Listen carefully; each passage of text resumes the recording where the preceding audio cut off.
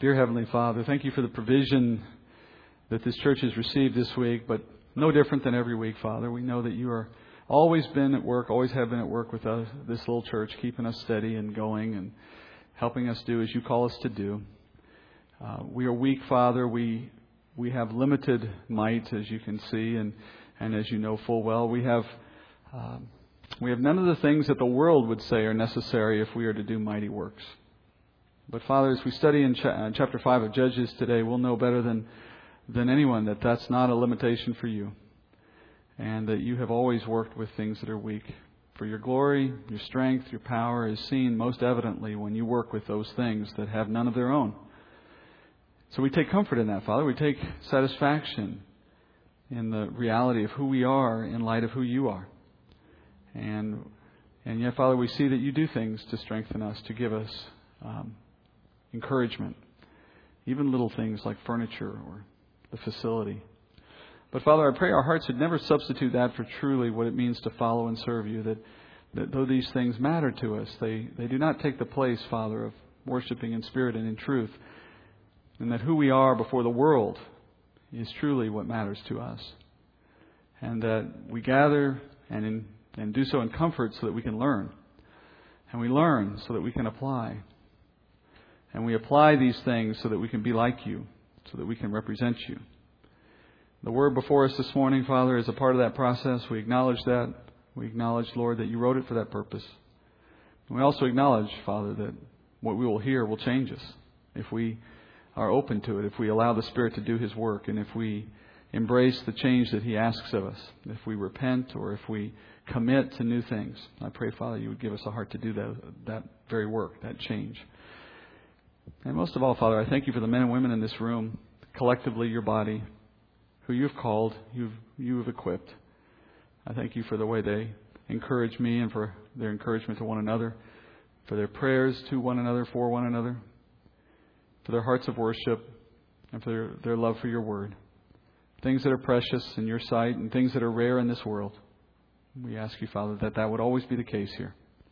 And we praise and thank you. In Jesus' name, amen. Chapter 5 of Judges, we ended our teaching in chapter 4 last week, looking at the king of Canaan, defeated by Barak and his army. And as I mentioned last week, in reality, that victory belonged to the Lord. He orchestrated it, He initiated it, and He accomplished it as we studied. The Lord brought it about principally by the hands of two women. First, Deborah the judge, who announced the manner and the timing of the battle, and she called the man Barak, who the Lord selected to wage war. And she provided Barak with the sign that he was to know would be his indication it was time to enter into the battle. And she even made them point in the moment that the sign had arrived. She really walked him through the process from front to back. She prodded this reluctant warrior. And if it weren't for her involvement, it's safe to say that he might never have entered the battle. The second woman was the one who secured the final victory in that battle. This was Jael, the one who killed Sisera, the commander of the Canaanite army. You remember the story last week.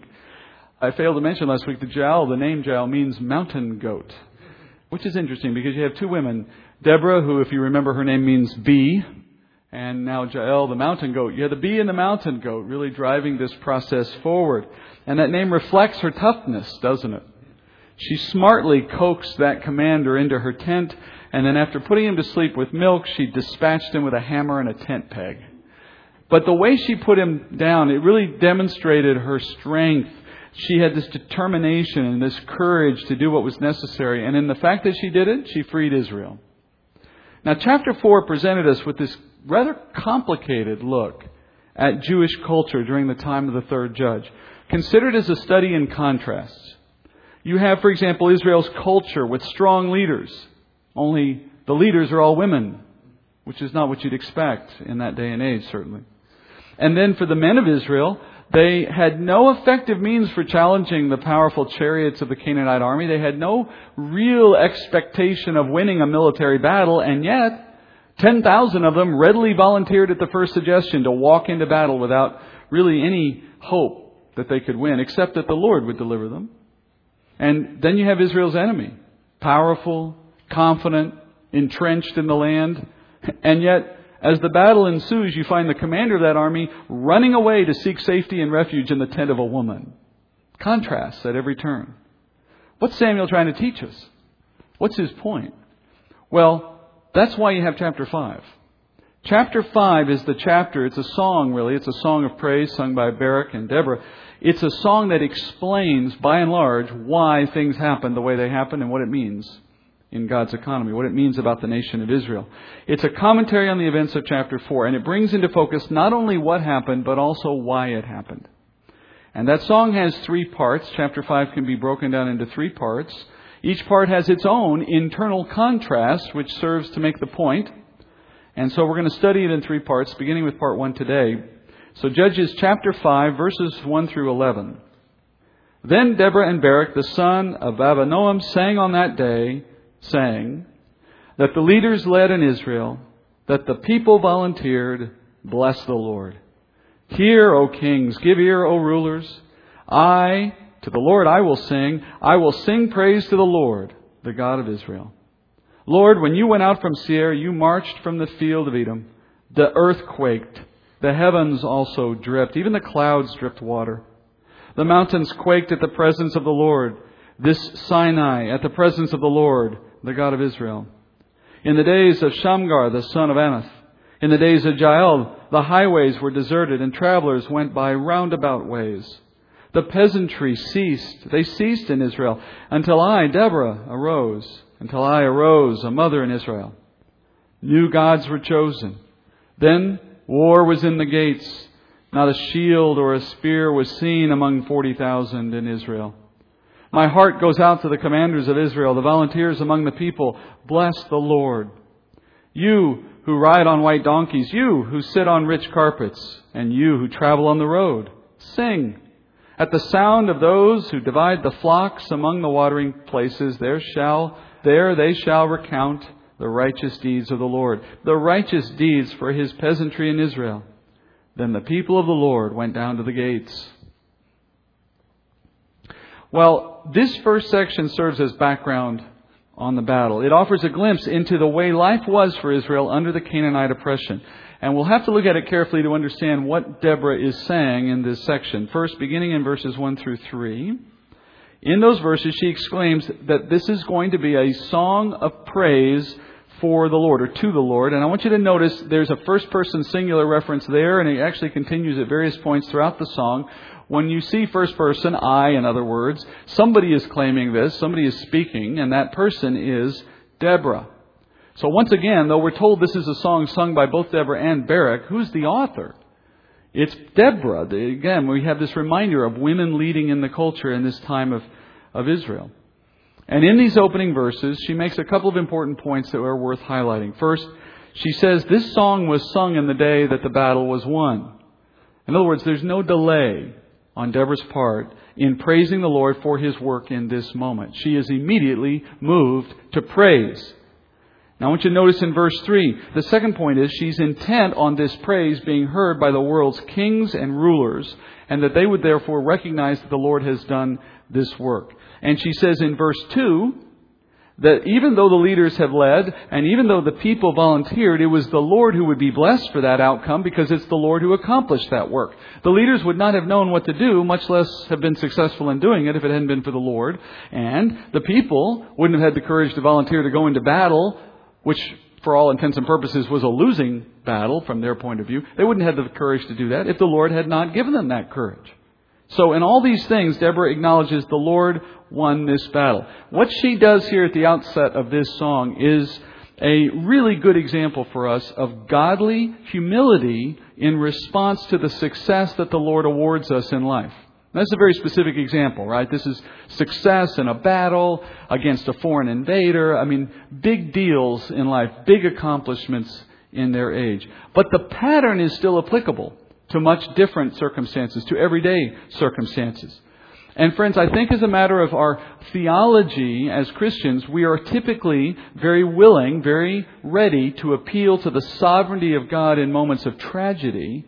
We turn to Him in sorrow. We turn to Him in the face of things we can't control that are going against our desire. But friends, if we are willing to do that under those circumstances, then we should be equally willing to give Him praise for triumphs as well. And I know you agree with me intellectually, but I wonder if you actually live that practically. When we need the Lord to help us pass a test, for example, in school, or to succeed in some difficult assignment at work, it's very common for us to turn to Him for help, whether in prayer or in some other way. And if you fail at a task, if you get to the point where you actually have things go badly, well, you're almost certainly going to pray for the Lord under those circumstances, asking for Him to rescue us from our dilemma or from the circumstances of our failure. But do you think to immediately praise Him when He grants you some kind of victory? Is that the first thought in your mind? Because it's so easy to forget to praise the Lord when things go well in life, like in a workplace setting or in school or whenever, in family life, because we tend to take the credit for ourselves. It's just the state of human thinking, of our natural being. We do the good things, but God needs to fix the bad things. And yet that's not biblical. Notice Deborah praises the Lord on the same day as the event transpired, and then she does so publicly to an audience of kings and rulers, so to speak. In other words, I'm not sure how the message was communicated, but that was her intended audience. The world, friends, has to see the Lord at work in rewarding those who seek Him. Remember Hebrews chapter 11? Those who are of faith must believe that the Lord is one and that He is a rewarder of those who seek Him. The ultimate manifestation of our reward is the kingdom. We know that. But even now, the Lord is bestowing many other blessings upon us in this time of our life, in this day and age. And so the point here is that timely praise is important to glorifying the Lord among the nations, which, after all, is our whole mission for being here on earth, to glorify Him before the nations. You land a new job at some point. You get accepted to the school that you've applied to. You score the winning point in the game. You receive some unexpected financial windfall. Well, then give the Lord immediate public praise for that blessing, for those outcomes, for they are in fact the Lord's work. James 1:17 says, "Every good thing given and every perfect gift is from above, coming down from the Father of lights, with whom there is no variation or shifting shadow." So let's be sure we're telling the world about His goodness and how He has blessed us, not to the point of making our relationship with God only about those things, but by the same token, we don't neglect to mention those things, for they become opportunities. That's the first thought we take from what Deborah's writing. Then we move into verses 4 and 5. Deborah compares the Lord's work in freeing Israel from the Canaanites to the work that He did in prior generations when He freed Israel from Pharaoh in the Exodus. And Deborah calls Israel out to remember that. Remember that the Lord has this record of rescuing Israel in the past because that's essential to understanding His faithfulness to His covenant. Time and time again, the Lord has showed up to rescue Israel. And in particular, notice what Deborah highlights. She highlights the strength of the Lord on the one hand. He marched. He made mountains quake. He has cloud bringing rain in the desert. In fact, just the mere presence of the Lord at Mount Seir brought these powerful displays. So you have the power of the Lord. And then look in verses 6 and 7. He says, back in the days of Shamgar, the man who fought with Ehud, remember? And again now in the days of Jael, the wife of Heber the Kenite, what do you see? The main highways are deserted. Do you know why they're deserted? Because Jews were traveling in their own promised land, their own land, on back roads because they were too fearful of what would happen if they were out on the main roads. They would be abused or attacked or molested by the Canaanites who would now come into the land. Imagine being so fearful and timid you had to hide and sneak around in your own land because of the enemy that was among you. And it says the peasants of Israel, the peasantry, was no longer taking place. That's a way of saying the normal day-to-day life of growing and selling crops, of doing what farmers did, stopped because of Canaanite threats and oppression and malfeasance of one kind or another. So what Deborah's doing is she's painting this contrast. Here's the contrast of part 1 of chapter 5. The powerful God of Israel and the weak, impotent Israel in the face of their enemies. Downtrodden culture, slaves in their own land, humiliated, fearful. That's who Israel was, but the Lord is the powerful one. An important distinction that they needed to remember. If the Lord is so powerful, and if Israel is God's people, why is Israel so weak? Why is Israel so downtrodden? The only answer to that is that they are suffering as a result of turning away from the living God, and He has permitted this suffering to make a point. That's the key contrast in part 1 of the song. A powerful God of Israel contrasted with a weak and oppressed people of Israel. And friends, this is the situation that develops every single time that the people of Israel reject their God. Every time they go to that point, the Lord brings them to this situation to illustrate their error. That Israel is nothing without the Lord's strength. And then somehow, despite these lessons, they come back to this place. And the way they do that is that as they strengthen again, as the Lord restores them in the land. Remember, we've been watching this cycle now through the book of Judges. We're on to the third of these turns. Every time they get strengthened and restored and back to peaceful existence in the land, what happens? Where do they go wrong? Well, chapter 4 and now chapter 5 is about helping you understand what is the central issue that causes Israel to keep turning back again. When they get strong in the land, when they have victories in the land, when they prosper in the land, they start crediting their own strength.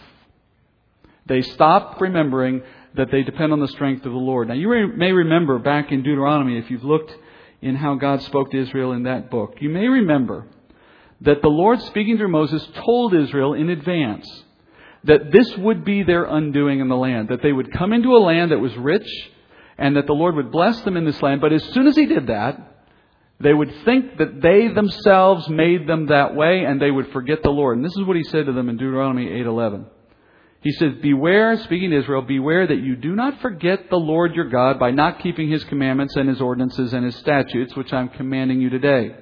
Otherwise, when you have eaten and are satisfied, and have built good homes and lived in them, and when your herds and your flocks multiply, and your silver and your gold multiply, and all that you have multiplies, well then your hearts will become proud, and you will forget the Lord your God, who brought you up out of the land of Egypt, out of the house of slavery. He led you through the great and terrible wilderness, and its fiery serpents and scorpions and thirsty ground where there was no water. He brought water for you out of the rock of flint. And in the wilderness He fed you manna, which your fathers did not know, that He might humble you and that He might test you to do good for you in the end. Otherwise, you may say in your heart, well, my power and the strength of my hand made me this wealth. But you shall remember the Lord your God, for it is He who is giving you the power to make wealth. And He may confirm His covenant, which He swore to your fathers as in this day. It shall come about that if you ever forget the Lord your God and go after other gods and serve them and worship them, I testify against you today that you will surely perish. Like the nations that the Lord makes to perish before you, so you shall perish, because you would not listen to the voice of your God." This is so characteristic of human nature. I mean, we can beat up on Israel, but they're not alone in this. As soon as you got a nice house, as soon as you've got all that you want multiplying, silver, gold, and the like, what happens? My strength, my hand, I did this, look at me. And then, of course, when it all crumbles, God, where are you? It's human nature. Israel's pride, their self-satisfaction, led them to turn from the dependence they had on the Lord to the idolatry of depending on self, or eventually to the gods of the peoples around them. Friends, that's a basic spiritual principle of Scripture. It's a basic principle of the entire Bible. The people of God must turn from a prideful, self-satisfied heart so that we can recognize our utter dependence on the Lord. And these things are diametrically opposed. You will either live with an understanding that the Lord sustains you in all things, or you will think you are doing it yourself, and the degree to which you fall in either camp is a good measure of your spiritual maturity. If you forget that the Lord's strength sustains you, then, in my experience, He is more likely to let you fail and fall in some context as a means of discipline so that He can show you the mistake of your pride. I mean, what better way to show somebody that they're dependent on the Lord than to pull the rug out from under you when you think it's all dependent on you? And when you can't survive that, or when you can't compensate, when you can't fix that thing in your life that's going sideways, finally maybe it gets through our thick head that the Lord's really in control of my life and I have to start listening to Him because I can't do it all of my own.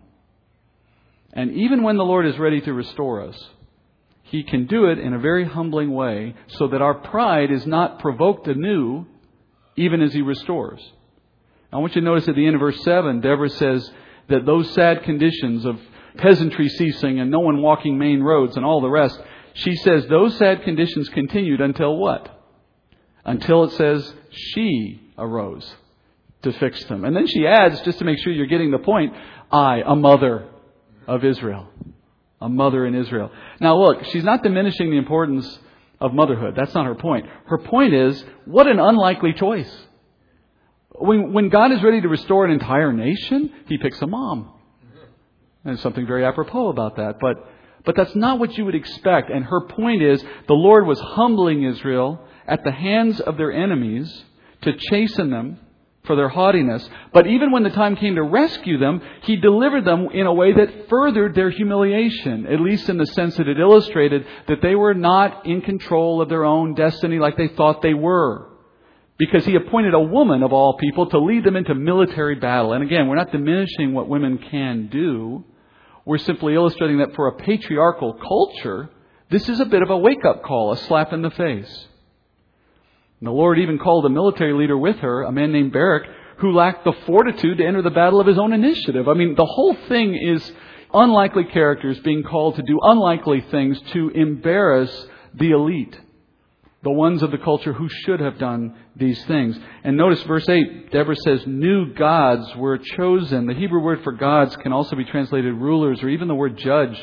And you may remember in the Gospels there's a point at which Jesus says, if He called you gods, can I not be the Son of God? He's using the term like you see it used here. Judges, rulers, in other words. So what Deborah's doing is referring to herself. New gods were called, new in the sense of unlikely, unexpected. Something that would humiliate the prideful men of Israel. But what's really interesting is the Lord didn't even stop there. No, when the Lord goes the next step and He assembles the army that's going to fight against this Canaanite king, He made sure they were so poorly outfitted for battle that there was no logical reason to think they would prevail. None whatsoever. Look what she says. This is stuff we didn't get in chapter 4. She says that the army lacked even the basic implements of war. She says that among 40,000, none brought a spear or a shield to battle. And the word for 40,000 could also be translated 40 divisions. I think that's what it may mean rather than 40,000. The reason I say that is because we heard earlier in chapter 4 that there were 10,000 men recruited from Naphtali and Zebulun. So if this means 40 divisions, not 40,000, then what he'd be saying, of course, is that the 10,000 Jewish warriors were divided into 40 divisions of 250 each. And that's a pretty logical grouping. 250 men is about the right size to manage in a unit of battle. So it would seem as though you had 40 groups of 250 warriors from Naphtali and Zebulun. But friends, none of them had a decent weapon among them. Not a one. I mean, this is no accident, right? Literally, we're setting 10,000 guys up in frocks and sandals against chariots made of iron, and that's going to win the battle. Friends, what the Lord wants everyone to understand is He won this battle. And let there be no confusion. An army without weapons does not win a battle on its own. That's His point. And in fact, throughout the whole book of Judges, I know we're only into chapter 5, but if you've read it or if you know some of the stories, you might remember some of the things that the Lord equips His warriors with whenever He sends them into battle. So far, we've had a one-handed man with a small dagger. We've had an ox goad. Now we have an army with no weapons whatsoever. Later you get a guy fighting with the jawbone of a donkey. Crazy stuff. Why? To make the point. This army did possess one very powerful weapon though. Faith. Faith in God's ability and in His will to deliver them. And Deborah sings that way. She sings that her heart went out to this ragtag group of soldiers, and for obvious reasons, because they signed up for what would have looked like a suicide mission, and their commanders with them bravely entered into battle, obviously willing to die for Israel, having perhaps no idea exactly how the battle would be won, and in facing a vastly superior opposition, a vastly superior army, but they did so because they believed that the Lord would deliver them. And that's why Deborah stands amazed at their faith, and she sings their praise. And then lastly, verses 10 through 11. She repeats the importance of testifying to the Lord's victory. among every class of Jewish society. Notice she lists them out here. She says, verse 10, she declares, those who ride on white donkeys, sit on rich carpets, travel on the roads, all those people should praise the Lord. A white donkey, or a white horse for that matter, was reserved for royalty or for rulers or leaders in that culture. So she's referring to those who ride on white donkeys as the ruling class.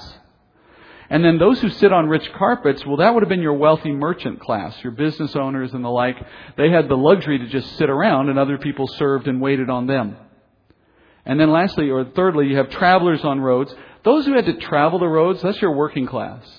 Those are the ones who had to move goods between markets or from field to market, etc. These are the working class of the culture. And then in verse 11, she goes deeper into the culture. She lists shepherds, which were below working class. And then you have peasants who were day laborers. That's the lowest in society. She's pointing out that at all levels of Jewish society, there should be an expectation that there is praise for what God is doing in delivering the nation. There's no room for pride in Israel. You don't have pride that you're rich or ruling any more than you do simply because you're a peasant. There's no room for that. The Lord is prepared to handle the needs of everyone in that respect. And she ends by saying everyone is to gather at the city meeting place, that is the gate, to testify to the Lord's power and what He has done. Friends, this is what the Lord expects. It's talking about Israel, we understand that. But the principles are applicable across the board. God expects His people, both in Israel and today in the church, to recognize you are equally dependent on the Lord. We are all equally dependent on the Lord for every good thing that He provides. And obviously, He has provided at different levels to each of us in different ways. That is self-evident. There are differences in this room in strength. There are differences in this room in health. There are differences in wealth and even in peacefulness or in the state of our life in other respects. But friends, despite those differences, we are all equally dependent on Him. And no matter your station in life, He has determined the course of your life and of my life. And therefore, we are all equally obligated to credit Him with the victories we have and with the blessings we received and with where we stand in life. If our mind runs to what we do not have instead of to blessing Him for what we do have, we have immediately walked away from an awareness of our dependence, and we've assumed that where we sit in life is completely within our control. Now, on the other hand, do we have some place in our situation, a role to play in who we are and what we do? Well, of course we do. Of course we do. But what is that role? The role is to follow the Lord, to follow His Spirit. Where He takes us is where we're supposed to go. The tendency, though, is to define our own path, and when we do that, we work against Him. And then He may let us have what we want, but it becomes to our own detriment. I think of Balaam in chapter 22 of Numbers. What Balaam wanted to do was not what God wanted him to do, but God acquiesced. He allowed Balaam to do it under certain limitations to the detriment of Balaam, to the condemnation of Balaam. I think of how we do with our own kids as parents. Sometimes your kids want the wrong thing, and you tell them that, and they don't listen to you. And sometimes it's helpful to let them have what they don't need, to a degree. There's sometimes a kid wants to buy something, and you say, that's not the right use of your money. You shouldn't do that. And they determine to buy it. And you say, all right, well, if you want to waste your money, go ahead. What are you doing in that moment? You're teaching them a lesson because you're confident in the consequences that are going to follow. And when they follow, you have a learning opportunity. Now, we do this within limits, so we don't harm the child more than necessary. But sometimes a little pain is an effective teacher, sorrows in various ways. Well, the Lord is going to do exactly the same thing and far better than we do it. If we're determined to live our life in a way that ignores Him and His provision and considers our own needs above His, He'll let you have it only to a point, but He'll do it to make the point to you that you sought the wrong thing.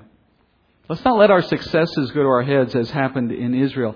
The more successful we become in the world, the harder it can be to recognize the Lord's sovereignty in your life. Wasn't it Jesus who said it's virtually impossible for a rich man to enter the kingdom of heaven? As He told the parable. In other words, a wealthy man or woman is likely to think that he or she has gained everything by his own or her own hand, and therefore that person is unlikely to acknowledge the need for God. That was the central concern Christ had. And it wasn't the riches of the person that barred them from the kingdom, as Jesus taught that parable. It was the heart attitude that that person had, which interpreted their earthly success as spiritual validation. That was the problem. It's as if to say, my worldly success means I have no need. I have been blinded to my spiritual poverty by my earthly riches. That was the issue. But friends, even a believer is capable of that. Even a believer can be capable of slipping into a mindset that says my earthly success in whatever context is validation from God that I have spiritual strength. No lie could be further from the truth. When everything in life is humming along really, really well and we are very self-satisfied and we don't appear to have any cares or concerns, that is a very poor measure of God's pleasure in us. And you have to go no further than the Gospels and the book of Acts to see that lived out. The men that followed Christ and became the early leaders in the church were men that probably put our life of faith to shame in comparison. And yet they lived miserable lives compared to the ones that God may have granted to us. So how are we to say that the quality and the satisfaction of our life is the measure of whether God is happy with us or not? By that measure, He must have been very unhappy with the apostles. For that matter, what did He think of His own Son who He put on the cross? You see, the whole math breaks down when we start to use it in that way. The opposite is typically more true. If we are self-satisfied, if we're feeling like we've arrived spiritually, then friends, hold on, because the Lord is probably about to rock your world. Because He needs to. Anytime Israel began to trust in their wealth in the land, rather than rely on the Lord, they found the consequences of Deuteronomy 8. As God spelled it out. As Moses foretold, when they started to say, my power and the strength of my hand has made me this wealth, when they started to show the consequence of pride that caused them to forget that what they had was from the Lord, what came next? At some point He said they would perish. How do you combat that tendency? That's the lesson of part 1 in this praise song.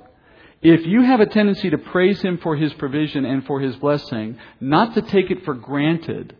If you have a regular paycheck, every 2 weeks you get that nice amount of money in your bank and you just take for granted it's going to be there every week. Do you ever consider that every 2 weeks is another test for whether or not you have credited the Lord for His provision? Or when you have a small tax refund you didn't expect, or a large one for that matter. Or when something else comes your way, do you ever stop and say to yourself, Lord, you didn't have to give me this, but you chose to. This is to your credit. I want to tell someone about this. We can talk about the big things, the meaningful things of our life. Praise Him for His provision. Because anytime the Lord chooses to bless us in a particular way, whether financially, physically, our strength, our health, or whatever, He does so with an expectation that we would praise Him for it. And it isn't simply a matter of thanking Him. It means continually checking our pride, not allowing our egos to take credit for what He does. So if you find yourself doing that from time to time, or maybe this is the first time you've even thought about it, you've thought about your wealth or your accomplishments as if it was a reflection on your hard work, your effort. The Lord may bring your world crashing down in ways you don't expect, but He'll do it so that you'll recognize your dependence on Him. And He may do it in unexpected ways. Men who pride themselves on wealth or power may lose their health or their family. Women who pride themselves on their looks, well, they may fall to temptation. The Lord may find all kinds of ways to rock our world so that He'll get our attention and deflate our pride. And He does this because He loves us. Because in eternity, who we are and what we have becomes a function of how we served Him. Not how much we accumulated. Not how strong we were, how long we lived. Those things are incidental, and He's in control of them. The first lesson out of chapter 5 of Judges is Israel was weak. The Lord was strong. He won the battle. They didn't. They praised Him so that their pride would not be reinflamed.